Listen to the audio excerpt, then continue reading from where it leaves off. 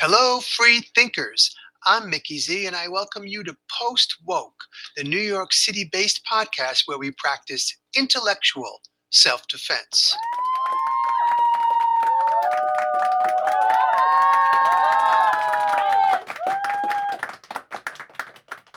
Welcome to episode number 12. The topic is, generally speaking, government overreach. And appropriately, as I record this introduction, the U.S. Supreme Court may be deciding the legality of President Biden's federal vaccine mandate. It is with that in mind that I open with some thoughts on the topic of government overreach. For example, what happened post 9/11. And a little later in the show, my Uncle Butch will join me to broaden the conversation. We'll get started with all of that right after this very short break. The squashing of civil liberties in the land of the free is hardly a new idea.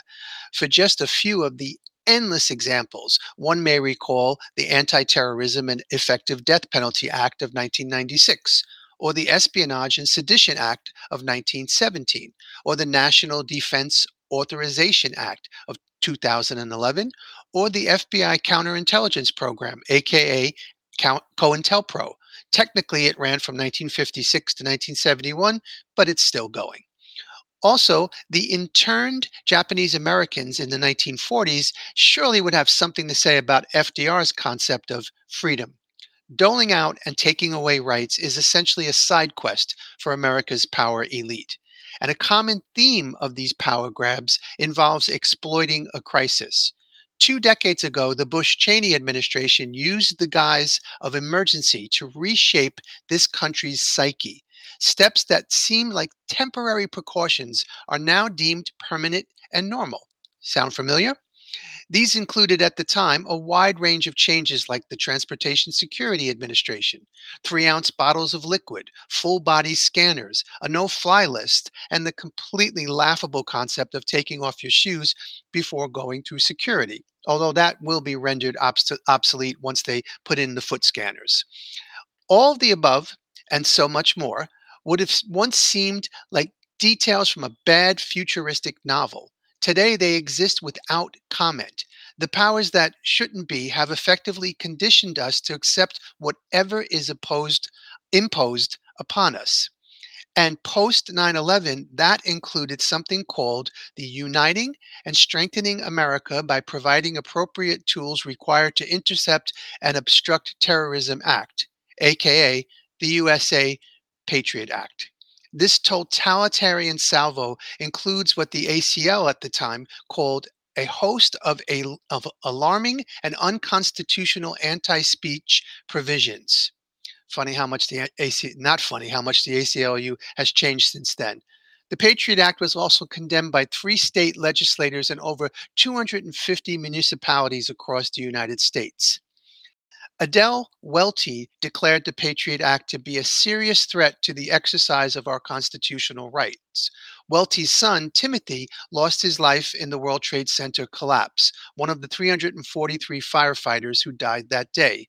She later testified before the New York City Council and said, in part, the Patriot Act undermines our Fourth Amendment right to privacy and expands the ability of the government to use wiretaps and computer surveillance and to look at confidential medical, financial, business, and educational records, close quote.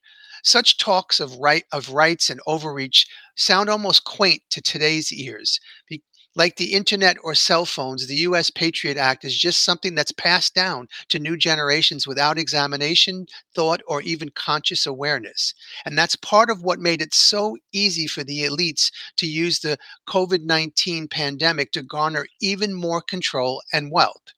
In response to the events of September 11, 2001, the Emergency Use Authorization EUA mechanism was created. The ostensible idea was to empower the Food and Drug Administration, the FDA, to use the use of experimental but potentially life saving products after a terrorist attack. However, the EUA designation was not put into effect until late 2020 for a little something called the COVID-19 vaccines. 20 years after its creation, we've come full circle to see the emergency use authorization of an experimental gene therapy being forced upon a pretty much a compliant population. If you scare enough people for a long enough time, they'll believe anything. They'll even trust their abusers to help them. It's trauma bonding on a macro scale. And that's how they got us to line up in our socks for a flight. One alleged shoe bomber event happens, a frenzy is created, and Americans happily surrender rights for the illusion of safety. Today's thugs in charge use a faulty PCR test to inflate COVID numbers, impose useless and psychologically damaging mitigation tactics like masks and distancing, and then tell us how lucky we are that they're here to save us with a magic shot. But if the shot doesn't work or causes injury, you can't sue them. Here in New York City, ground zero for 9/11, a vaccine mandate was imposed almost 20 years to the day. As a result, unvaccinated people over the age of 5 cannot attend movies, work out at gyms, visit museums, or dine in restaurants. It's to protect everyone, of course. To question this decree, they tell us, is to expose yourself as a potential domestic terrorist. This type of scare tactic is designed to get your friends and neighbors to turn on you, to protect everyone, of course. So make no mistake, there is a direct line through all the examples I gave during this little rant. There is a direct line from the anti anarchist Palmer raids to the smashing of labor unions to the Red Scare to the Foreign Intelligence Surveillance Act of 1978, FISA. And there is that direct line continues to today's demonization of anyone who dares to question the patently insane COVID narrative. And there's also a direct line running through all those helpful citizens who will gleefully support the repressive tactics imposed by a cabal of corporate and state actors. Do you want more experimental drugs, more invasive technologies, more surveillance, more artificial intelligence, and more transhumanism? Do you want to continue lining up to be scanned, injected, genetically modified, and quote unquote enhance? Of course you don't. Of course you don't. So therefore, join us because it is up to us, everyday people, to break free of the programming, to make this narrative crumble. There is only one path away from a dystopian future vision, and that is to embrace and practice intellectual self defense and to enthusiastically and tirelessly share what you learn with as many people as possible. This is the future we can and must speak into existence. And on that note, I will be right back with my Uncle Butch.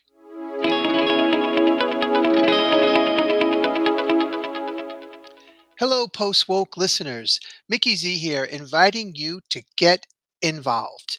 You can find me at mickeyz.substack.com. You can get the exact spelling of that, it's in the show notes.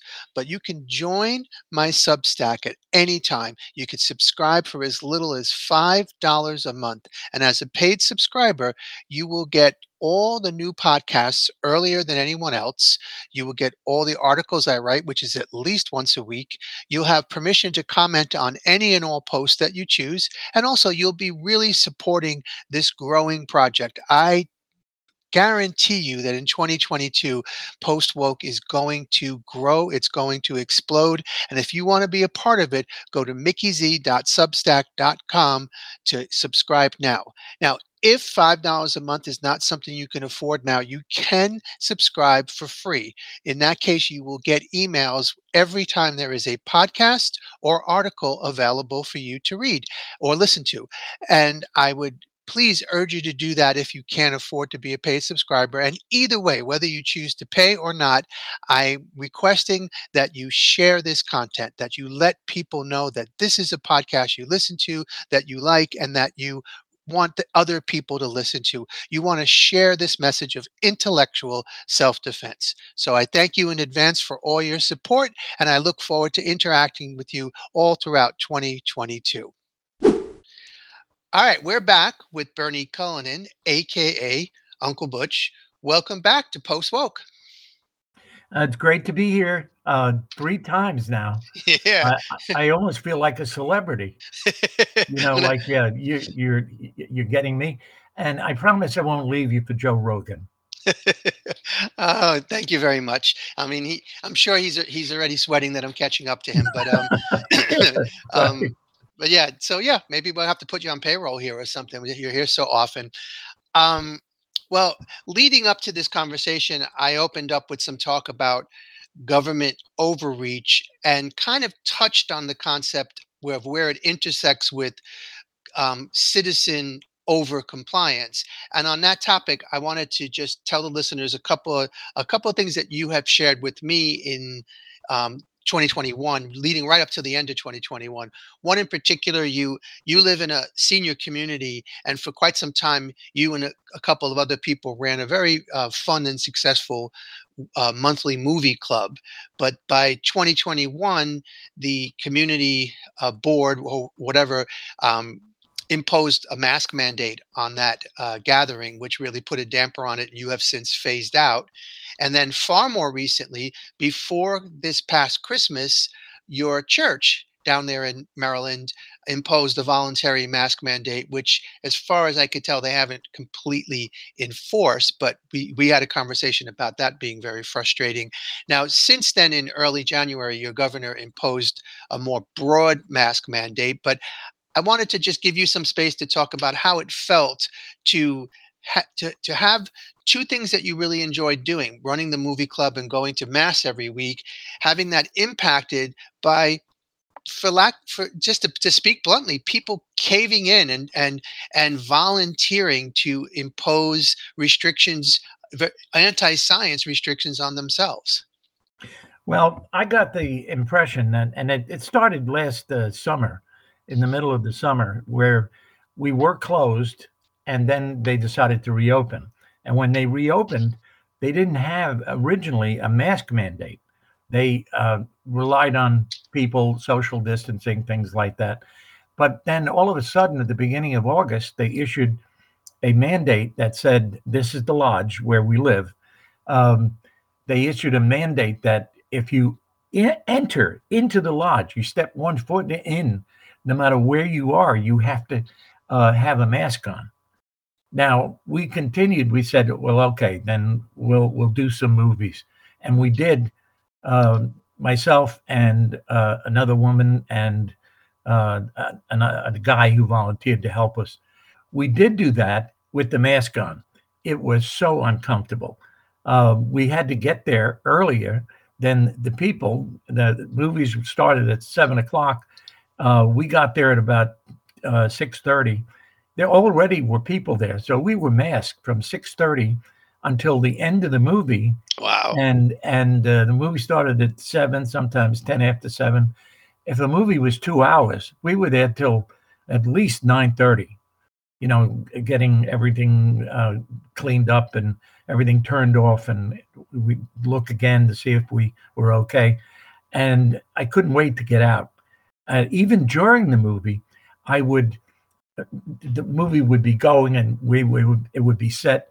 I would go outside with a can of soda or something, and just leave the auditorium where we were showing the movie for maybe 10, 15 minutes just to get some real air in my lungs, Sure. rather than the recircled air. And I didn't want to disappoint the people there, so we did it. And we did it until the end of November, and then we took a break for the Christmas season. And I had told everybody after that I couldn't do it anymore. That I was leaving it up to the other people who took over from the fella that told you about. I don't know if the listeners know, but I was doing it for almost 5 years with another fellow who was a wonderful guy, and he died of, I think, of a heart attack. But and this was last March, and I just it took the wind out of my sails. I was devastated with his passing away, and with the mandates and everything. I have given up um, running the movies. It's now being controlled by the woman who joined us, and is now in charge. And all I've done now is turn it over to her. And I miss that experience, but both things together, the passing of my friend who I started this with, and then the mandates that we have to wear a mask the entire time, which is almost 3 hours. And it's too much. It was too much. Sure. So Yeah. now they're doing it. And then about 3 weeks ago, 2 weeks ago, right before Christmas, we got an email from the pastor of the church who said from now on, he was trying to be careful because it was one of those things where he wasn't sure whether there was a mandate for churches or not. So he decided to not take a chance, and he issued a mandate of his own and said, okay, we're requiring everybody to wear a mask upon entering the church. So I did that. And then I even thought about it. I said, well, maybe I should just not go to church. And I couldn't do that. So I decided, I needed to be in church. I wanted to do it. So even though it was uncomfortable, that hour that I was in church for mass, um, it was a good hour, even though it wasn't good for me personally in terms of having to wear a mask. I didn't like that.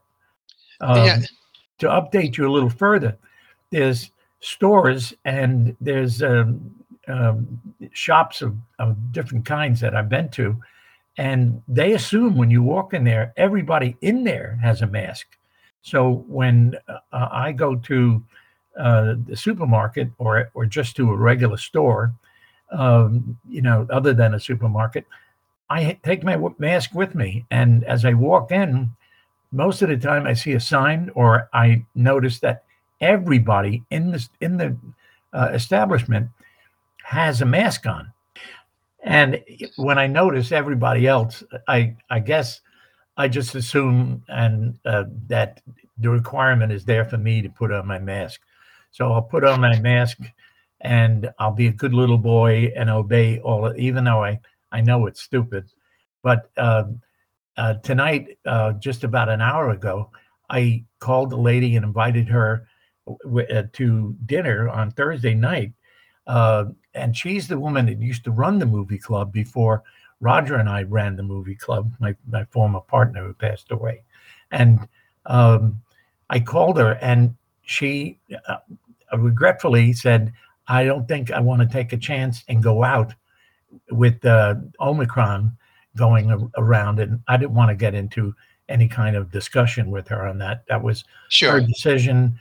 She's an elderly lady, and it's it's funny for me to say that because I'm an elderly man now. I'm going to be 79 in February next month, but we agreed that we do it some other time. But all the time I was listening to her, I was thinking, oh my God, this is ironic that I happened to call a woman who I didn't know would have that kind of attitude, but she did, and I respected it.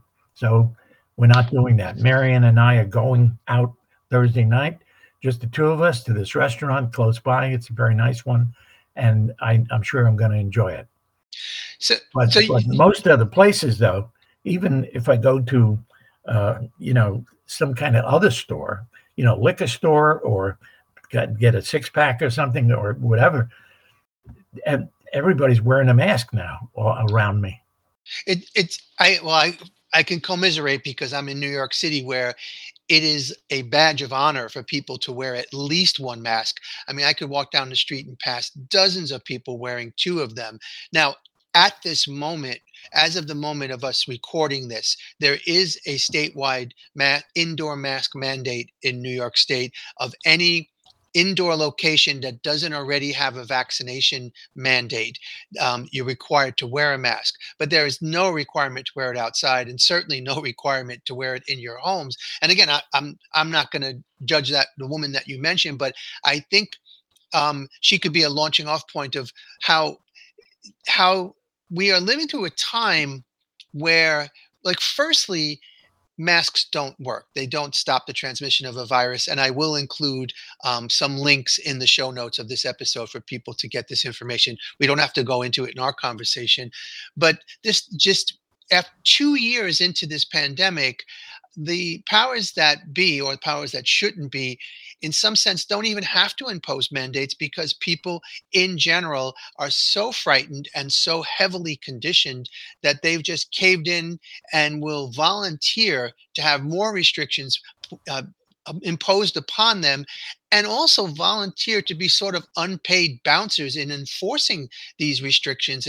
And in the case of, say, like the church, where you mentioned that prior to any state mandate in Maryland, the pastor imposes a mask mandate without any prompting from the officials. And to some degree, I guess that's just straight out fear because of what people see on the television.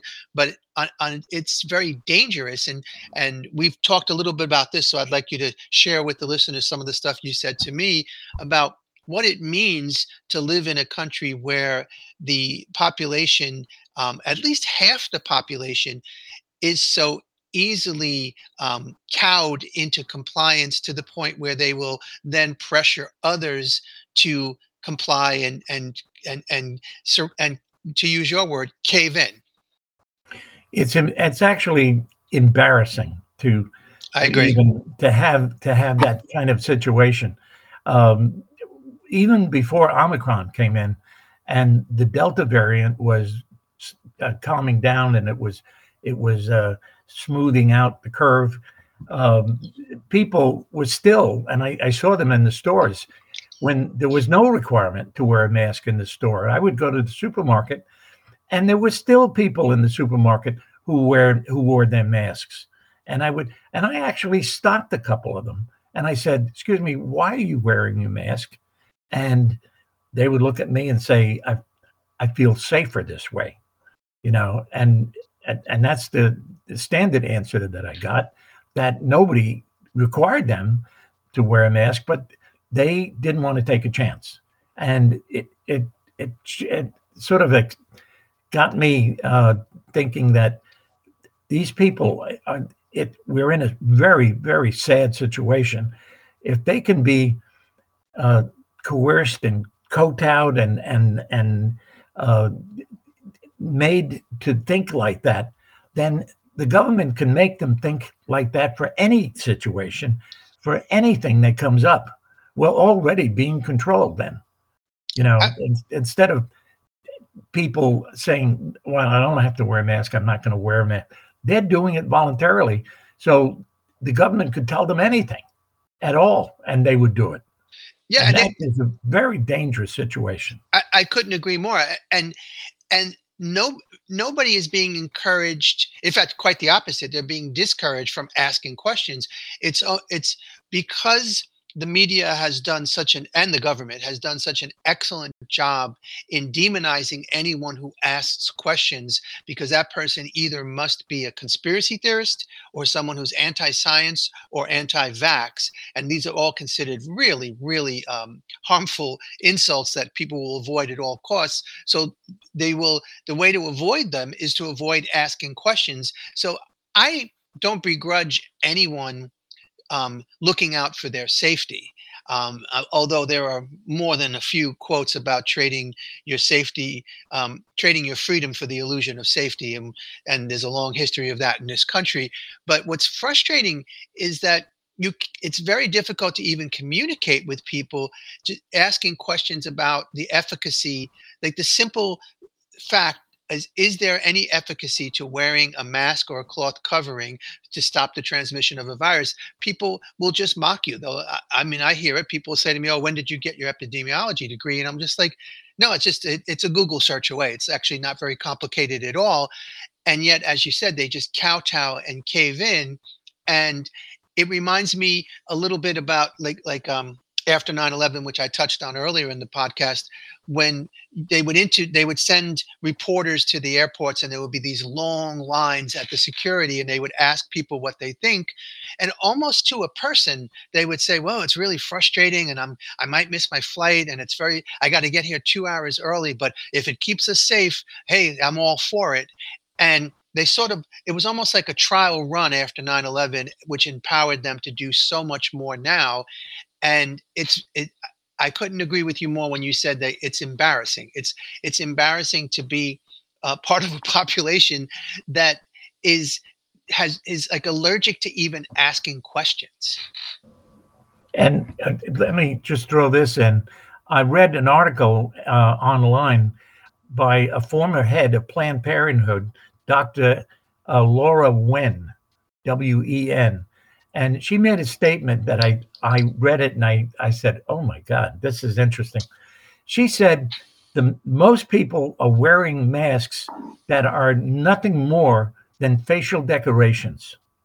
Okay, Yes. because they're totally ineffective. The only mask, if a mask works, the only mask that is has any uh, uh, reputation for being halfway good would be the KN95, which is the one I'm wearing when I have to go into these stores or church or a movie or anything.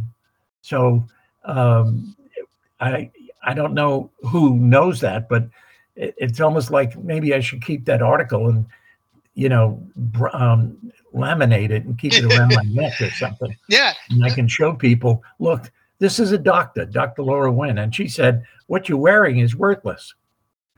Yeah, it's. I could argue it's beyond worthless because you can make some points about trapping bacteria and so on inside of it, but it creates this climate of compliancy, which is more in my view way more frightening than any Omicron. And just to touch on the masks, it I if someone is wearing a mask, and I'm sure you've witnessed this, when they're wearing a mask and you notice that their glasses get fogged, that should be the first sign that air is getting in and out. And yet people just make jokes about it. And just today I saw a video of a TV reporter.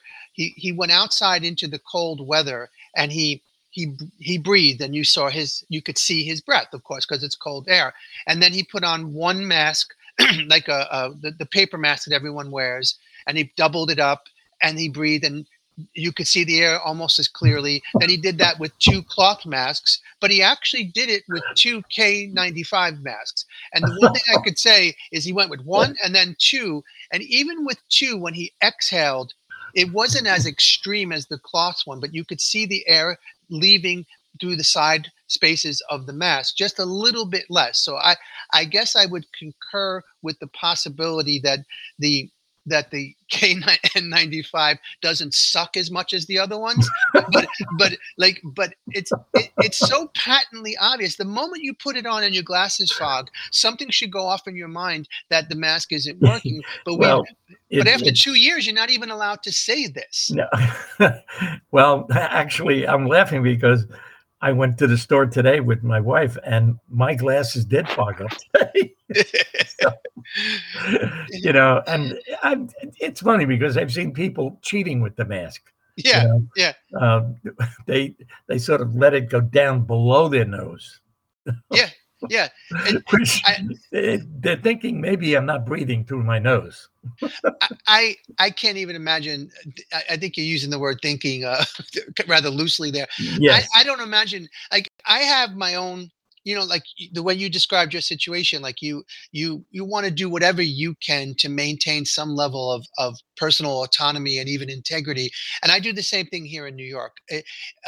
Since they've imposed this new mask mandate, if I go about my day to the regular places that I go to, certain supermarkets or a laundromat or even on the subway, first of all, almost everyone on the subway is wearing a mask, but no one is enforcing it.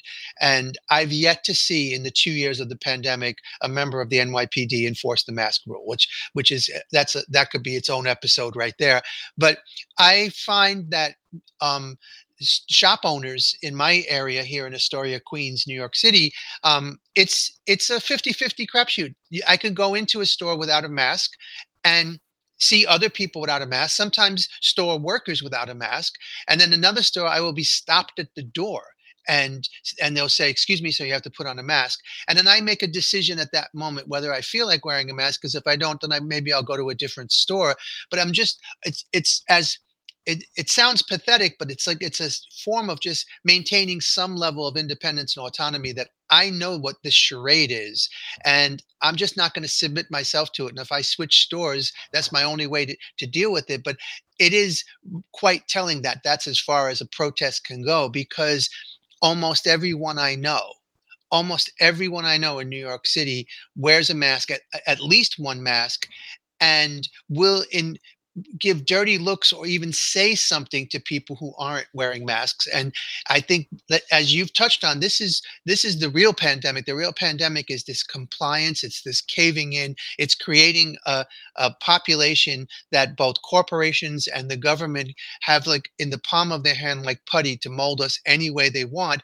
And the what gives me solace is that I do encounter more and more and more people beginning to ask questions, even if it's something like, "Hey, why are my glasses fogging up?"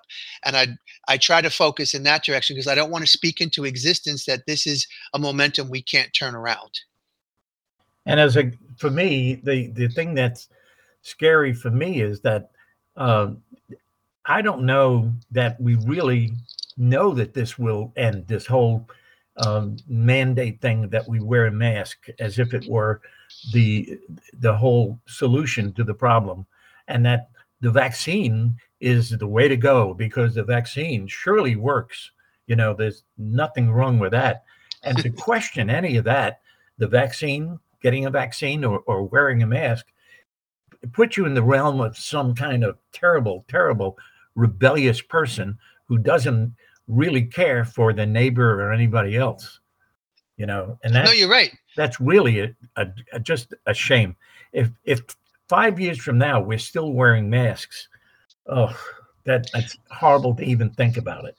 I'm going to say my confidence is that will not be the case because I do see encounter people waking up, and it's fascinating to ponder this, but it ends when people stop complying. It doesn't end when Fauci and the rest of his science priesthood tell us that it's okay, because once they have the control, they're not going to surrender it. But they can't enforce masks and vaccines and social distancing across a country this big with this many people if people just stop complying. And I know that it's happening more. There's less compliance in red states, and I feel like there will be some influence from the elections in 2022, because certain people will be able to run on platforms of ending some of these restrictions. And I um, sit I'm not saying that I can tell you the logistics of how this will happen, but I am speaking my confidence right now in January of 2022 is that your fear of, is this still going to be happening in 5 years?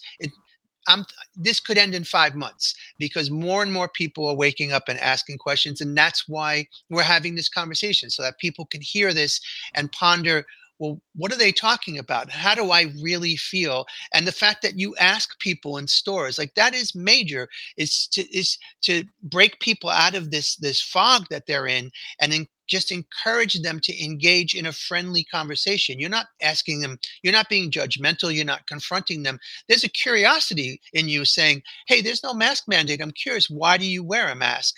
And that starts a conversation that other people are afraid to have. So I feel the more we talk about it, and the more we live out the example of every opportunity we get, we're not complying, I feel that we are headed in a different direction. And I feel I don't want to surrender to this sense of like, oh, we're all doomed, and it's going to be weekly boosters after a while, and so on. I believe that we are heading in a better direction. It's just hard to see because things can feel rather bleak right now.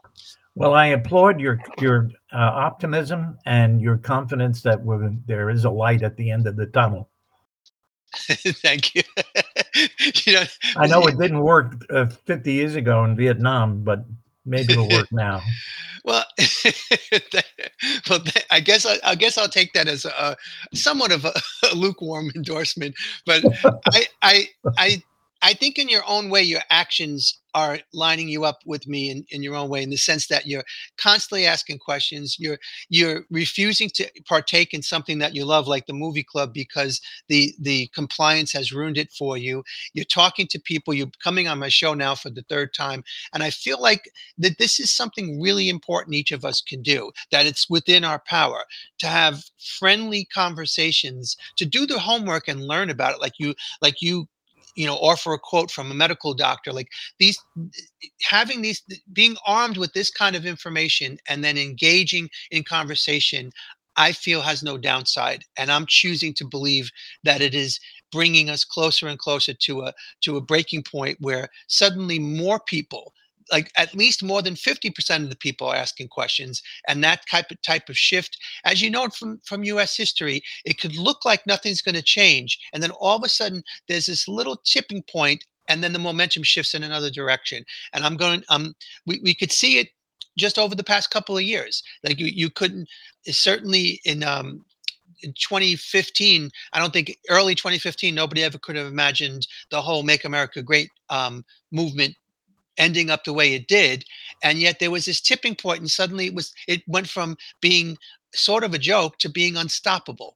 And so I know that's an odd comparison to make, but I think mechanically it works. With that, it could look right now that there's no way to turn this around, but I'm optimistic that we have to keep pushing and keep questioning. And when you hit the tipping point, the momentum shifts, because now the ball's rolling downhill. Okay. So as we begin to wrap up, first of all, thank you as always for being on. But it's a pleasure to be on with you. it's a pleasure to have you, honestly. And what would you like? What would you like to close? Anything you want. What would you like to close on saying to the listeners who now get to know you? This is your third time on the show, so Uncle Butch has the floor. What would you like to say to the Post Woke listeners? Exactly what you say. Think for yourself. Don't be bullied into accepting the BS that we're being fed. Resist, and maybe try to convince other people to resist and start a movement. I believe that planting the seed in this case is just putting a doubt of what the government is doing to us, and put a doubt in other people's minds, so that they too will pass it on, and this movement will gain momentum and get us out of this mess. Well, now it's my turn to commend you on your optimism. That is incredible to hear. And just for the record, you can say bullshit on Post Woke. I know you stumbled as you got close to BS. There, it was almost like you were thinking, "Can I say bullshit?" Feel free to say it. You could say it right now if you choose to. But there we go. But thank you as always. It's a pleasure, and I look forward to having you back on soon. And I just want to emphasize that I hope that people enjoy these type of conversations. It's not about agreeing with me or agreeing with my uncle. It's about just understanding that we're coming from a different angle, and encouraging you to find your personal angle and go from there, and not be kowtowed into following the angles of other people. So thank you for being a part of that. I really appreciate it. And I thank you for having me on the show. I'll be right back with my story of the week. But first, a word from our sponsor. We have some cool news here at Post Woke. If you go to the show notes, you will find a link for merchandise, more specifically, a Post Woke Hello Free Thinkers t-shirt for only $19.99. I am requesting that you check it out, that you buy the shirt, that you buy it for others as a gift, you wear it around, and you start conversations about this podcast, and you spread the word about intellectual self-defense. So again, the link is in the show notes, and I really appreciate your support. It's a cool shirt, a cool design, and it will be really awesome is if you do order it, please be sure to send me a selfie to the email address that's in the show notes. So I appreciate your support, and let's get back to the show. And the sign said the words of the prophets are written on the subway wall. Before the interwebs, I believe it required a lot more ingenuity to get noticed. And that's why I conjured up my underground poet scheme in the early 1990s. After purchasing a batch of small stickers, I marked them up with my poems, one-liners, and other provocative writings. Among other things, I was already a published poet by then. Also, a huge art show at the Gov't Center. At that show, 2 of my one-liners were framed and then purchased by a French art dealer. When he compared me to Marcel Duchamp, I swooned and I started planning. I would ride the subways and slap my stickers up here and there, but then it hit me I could skip a step. Instead of waiting for someone to randomly notice my work and alert the media, I could kinda sorta alert the media myself. With that in mind, I stopped risking arrest, or at least a summons, and focused on a new plan. Because let's face it, there's no need to actually hang poetry when you can just convince the media to report that it's true. Now, my girlfriend at the time, Michelle, was more than happy to help. So I wrote an article about the magnificence of the underground poet and made sure to clarify that someone named Mickey Z was responsible. I put Michelle's name as the byline and mailed it. Yes, snail mail. We mailed it to a handful of large local outlets. Lo and behold, New York Newsday replied almost immediately. Side note, Newsday was once a staple in the five boroughs. Now I believe it's primarily centered on Long Island. Now, the editor of the op ed page at Newsday at the time, Ken Emerson, called Michelle to say he was very interested in publishing the piece as an op ed. He just needed to talk with her in person first. It seems his journalistic instincts had him feeling a little skeptical. So I went with Michelle to Newsday's offices on Park Avenue South, but of course I waited outside the building. Their chat was brief. Basically, Emerson asked, "How do I know that you're not Mickey Z? I don't want to be part of a scam." Michelle calmly replied, "You're just going to have to trust me." With a deep sigh, Emerson agreed. The piece ran about a week later. Michelle got paid $150 as the author, and the myth of the underground poet was launched. I used the article to reach out as myself elsewhere, and more press soon followed. Among other outlets, Street News picked up the story, but best of all, the New York Daily News, a rival of New York Newsday, sent a reporter out with me onto the trains to interview me as I hung my work. You might have called me viral if that had already been a thing. For years afterwards, these clips came in handy as I pitched articles, got book deals, pitched scripts and screenplays, and I secured some writing grants and fellowships. A line in my official bio still reads today, quote, "In the 1990s, Mickey Z was known as the underground poet for hanging his words in New York City's subterranean tunnels of transportation," close quote. But still, I've always believed I just didn't push it far enough. And in fact, after recently watching documentaries on both Keith Haring and Jean-Michel Basquiat, I can better see that I didn't let myself reap all the rewards and possibilities that were available back then. So in this convoluted age of hashtags, algorithms, and fake news, maybe it's time for a comeback. On that note, I thank you for listening to episode 12. I thank my Uncle Butch for being here, and I urge each and every one of you to participate in Post Woke. Get involved, subscribe, become a paid subscriber, share the links, but most of all, keep your guard up. Because a vision softly creeping left its seeds while I was